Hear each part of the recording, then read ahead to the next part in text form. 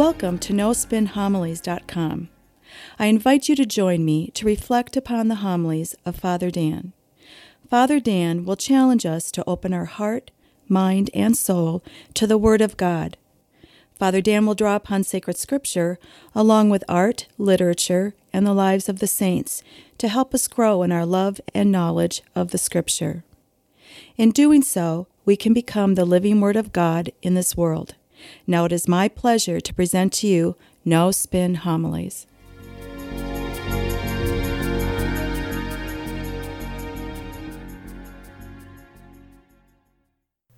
In today's Gospel, we read that great story of Jesus raising Lazarus from the dead. Now, over the past few weeks, we have heard miracles performed by Jesus Christ in John's Gospel. Now, it's so interesting. Each one of these miracles increase in intensity week after week.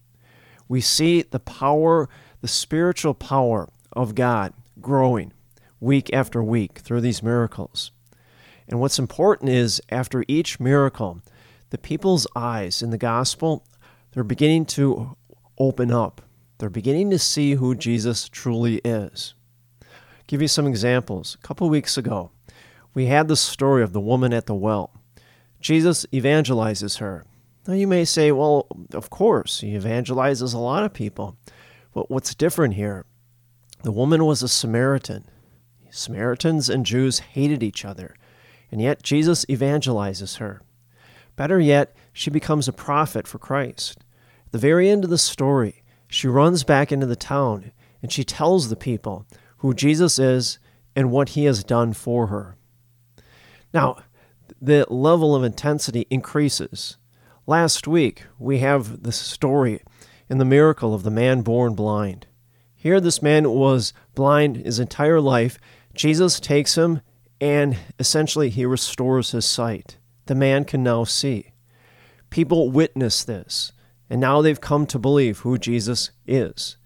So again, we see Jesus' divine power increasing. Well, this week, the intensity is turned up. We see Jesus' divine power growing this week through the powerful miracle of Jesus raising Lazarus from the dead. Now, what's interesting at the same time, through these miracles, Jesus is drawing closer and closer to Jerusalem, where he's going to face his impending death. And so we see how, as he's drawing to Jerusalem, these miracles are increasing in demonstrating Jesus' power. But more importantly, the people are beginning to see who he truly is, such that when Jesus mounts the cross and he is raised up on the cross, then all the eyes of the world will be opened up.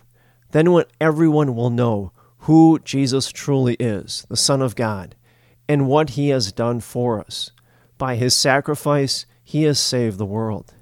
So what is so amazing, how is you see this progression of spiritual intensity, this progression of Jesus' divine power growing and growing through each of these miracles. Now, take the story or the miracle for today, the story of Lazarus. How does it begin? Lazarus is sick. He's lying in bed, and he's in a town called Bethany. Well, Lazarus in Hebrew means God helps. So Lazarus is in dire need of God's help. Basically, he's on his deathbed. He lives in a town called Bethany. In Hebrew, it means house of the afflicted. Immediately, John is reaching out and grabbing our attention. How so? Well, from time to time, we too suffer from afflictions. They come in different forms, maybe poor physical health, poor spiritual health, maybe anxiety, depression, whatever it may be. Nobody is immune from these things. So in some ways, you could say, in the midst of our struggles, we too live in our own Bethany. Now, next in the story, it says the sisters sent word for Jesus. And it says Jesus loved Mary, Martha, and Lazarus. But he remained in his location for 2 days before he set out to go to visit Lazarus. Now, that is very odd. Now, for all of us, when we hear that a family member or a friend is sick, and in Lazarus' case, gravely ill, immediately we're compelled to help that person. We want to first visit that person, whether they're in the hospital or at home, and then we want to tend to their needs. If they need food, we'll go out and grocery shop for them. If they need prescriptions filled, we'll go to the Walgreens and get that done. We'll do anything to help them and to help them get better. But Jesus doesn't do anything. He doesn't act immediately, knowing fully well Lazarus is potentially dying. Now, why is that? Well, I think it raises the same question. Why does God make us wait to answer our prayers? I think St. Augustine addresses this question the best. He says, God doesn't answer our prayers right away because we need a period of waiting. Now, during that time, Augustine says, God takes our hearts and he stretches them and he pulls them to the extent that after an appropriate time, our hearts have expanded enough to receive all of God's graces and all of his blessings of that answered prayer. Now, more to it, during this time of waiting, essentially we are aligning our will to the will of God. That's why when we pray the Our Father, we say and pray, Thy kingdom come, thy will be done. We're praying that our will be aligned to the will of God. And when that happens, yes, our prayers are answered. Now, next in the story, Jesus arrives, and he's found out that Lazarus has been dead for 4 days. The implication here is death has the final say over us. And yet, in this miracle, Jesus shows God's divine power. Now, Martha runs out to Jesus, and she greets him. Now, it's interesting, Mary stays at home. Now, Martha expresses great confidence and faith in Jesus. And Jesus essentially says, I am the resurrection and the life. Jesus is the source of divine life, and we receive that divine life at the moment of our baptism. When we were baptized, Jesus came into our life and he joined his life to ours, and it'll never be separated. Our life is one in which we share it with Christ in this world as well as in the world to come for all of eternity. Better yet, in subsequent sacraments, especially the Eucharist, we receive the body of Christ on a regular basis, every week or every day. And in doing so, the Eucharist helps us to remain always in that shared life with Jesus Christ. See, that's why coming to Mass every week is so very important for us to remain in that shared life with Christ. Now, stay with Martha. She gives us this great statement of faith. She says, I have come to believe that you are the Christ, the Son of God. Friends, here we see what redemption looks like. Remember the story in which Jesus goes over to Mary, Martha, and Lazarus' house for dinner. Martha engages in this frenzied pace of hospitality, and yet Mary doesn't lift a finger to help her. Mary sits at the feet of Jesus, and she's taking all in, everything that Jesus is talking or speaking about. Martha becomes so frustrated that she goes to Jesus and she yells at him and says, tell her to help me. See, Martha didn't understand who Jesus was at that time. Now she does. And now she makes that great proclamation of faith. So what does this mean for us? It's a message of hope. Sometimes we don't understand our faith. We become frustrated.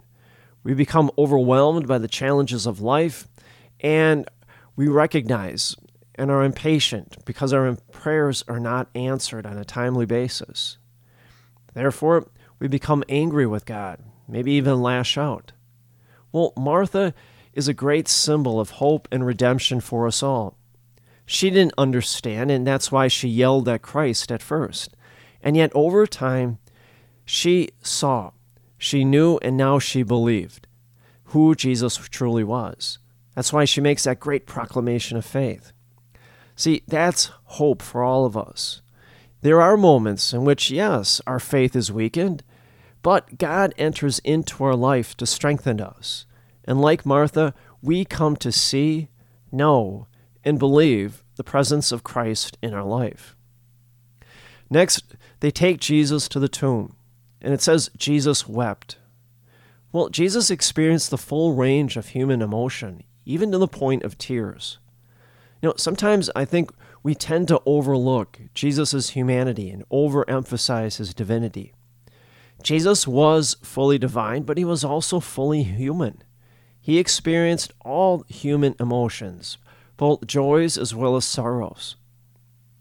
Now Martha says to Jesus, "He has been dead for 4 days. Certainly there will be a stench." Again, it marks the decisiveness of death, since by this time the process of decay has probably gone underway. Now remember, the Israelites were not able to embalm. They didn't have that technology back then. So Martha is simply stating a simple fact. It's a reminder of death's grip over us. Now, Jesus, it says, with a loud voice said, "Lazarus, come out." Now, emphasize that loud voice. When I hear that, I always remember Paul's letter to the Thessalonians, chapter 4, verse 16. Paul writes, "For the Lord comes down from heaven, and with a loud voice, the voice of an archangel, the dead will rise."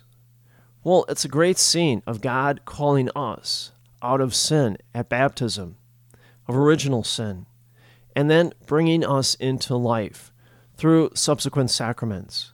Now, where else do we see this? Well, in the Bible. Just go to the Old Testament. God awakening the dead in a very powerful way. Look at Exodus. God goes ahead of the Israelites in the form of a fiery cloud and leads them out of slavery to the promised land. Well, look at Joshua. As he is about to attack Jericho, it says the angels blew 7 trumpets, and the walls of Jericho fell. And Joshua and the Israelites rushed in and conquered Jericho in order to get to the promised land. See, all these images are of God calling those people who were thought to be dead into action, into life. One last thing to think about. Jesus commands the people untie him. It was an ancient Jewish custom to anoint the body and then wrap it up in a shroud before burial. Well, he commands the people untie him because Lazarus is no longer bound by the grip of death, nor are we. We are no longer held hostage by death. Through Jesus' passion, death, and resurrection, Jesus has broken the grip of death over us, now and forever. Friends, strongly encourage you, take some time this week. You can't afford not to. Reread this story, this gospel passage for this weekend. The story of Jesus raising Lazarus from the dead. It's a great and intense miracle and story that will help us to prepare us for Holy Week as we begin it next week on Palm Sunday.